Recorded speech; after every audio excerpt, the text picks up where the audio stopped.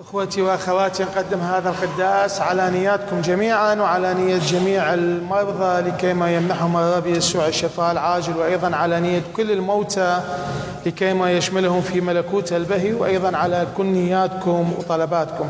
نتأمل في هذا الأحد، هو الأحد السابع من زمن الرسل، ويحدثنا يسوع المسيح عن نوع من الاجتهاد، وهذا الاجتهاد هو الدخول من الباب الضيق، يعني الدخول إلى الملكوت، الدخول إلى باب الكنيسة، الدخول إلى باب يسوع المسيح.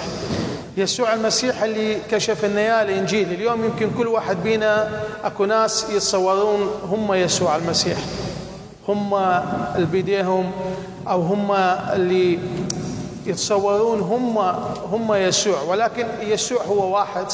يسوع دعانا يقول اجتهدوا، وهذا الاجتهاد هو دعوة إلي وإلكم ولكل واحد بينا أنه نعرف شنو الطريق اللي يؤدينا إلى يسوع المسيح. اليوم يمكن أكو أبواب كثيرة في عالمنا ومغريات كثيرة قد تبعدنا عن يسوع المسيح، أو أبواب ممكن ندخل بها وقد هي تكون بعيدة عن يسوع المسيح.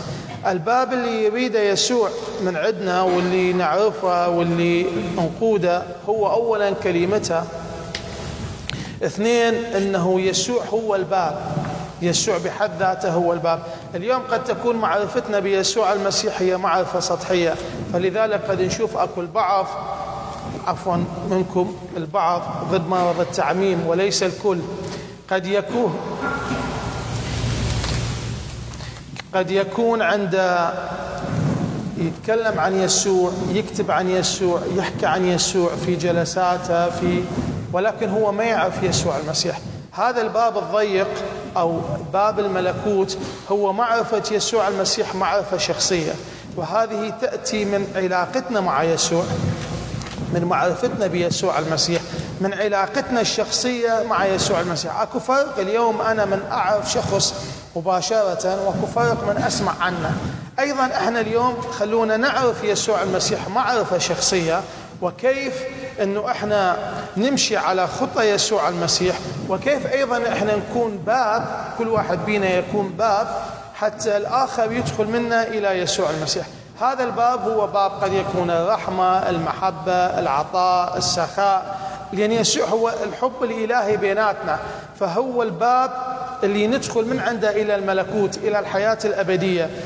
غاية يسوع المسيح يشوف كل واحد بينا هو سعيد وفرحان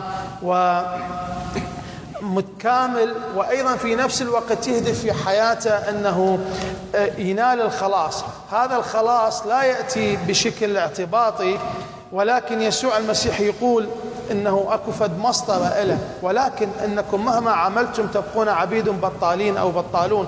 فلذلك يقول يأتون من المشارق ومن المغارب، ويأتون من الشمال ومن الجنوب، ويجلسون على مائدة الملكوت. إذن يسوع أكو اجتهاد روحي، أكو فد تعب روحي، فالتعب إيماني، ولكن في نفس الوقت مهما عملنا احنا نبقى ناس، احنا ما ناس منزلين من السماء، ولا ناس كاملين، ولا ناس جايين من منزلين من العلا، وإنما بالصلاة، بالإيمان، بثقافتنا، بعلاقتنا، بانفتاحنا على يسوع، على بعضنا البعض نتكامل وننمو. ولكن في النهاية الملكوت هو عطية من أو نعمة أو بركة أو فد هبة أو فد شيء مجاني يعطينا يا يسوع المسيح. فخلونا احنا اليوم، البعض قد يقول هل انه انا ما اسوي كل شيء، ولا اجي الكنيسة ولا اصوم ولا اصلي ولا اعرف يسوع، وفي النهاية يسوع لا. ولكن يسوع يقول الأولون آخرون والآخرون أولون. احنا ما نعرف صح الإنجيل يعطينا أو يسوع يعطينا في التعليم، ولكن أكو عندنا شواهد إنجيلية. يسوع المسيح ما كان عنده فد مسطرة إنه يفضل فلان على فلان. الملكوت هو فد دعوة، هو فد بطاقة لكل إنسان يمنحها ربنا يسوع المسيح، نعمة ومحبة وعطاء. آمين.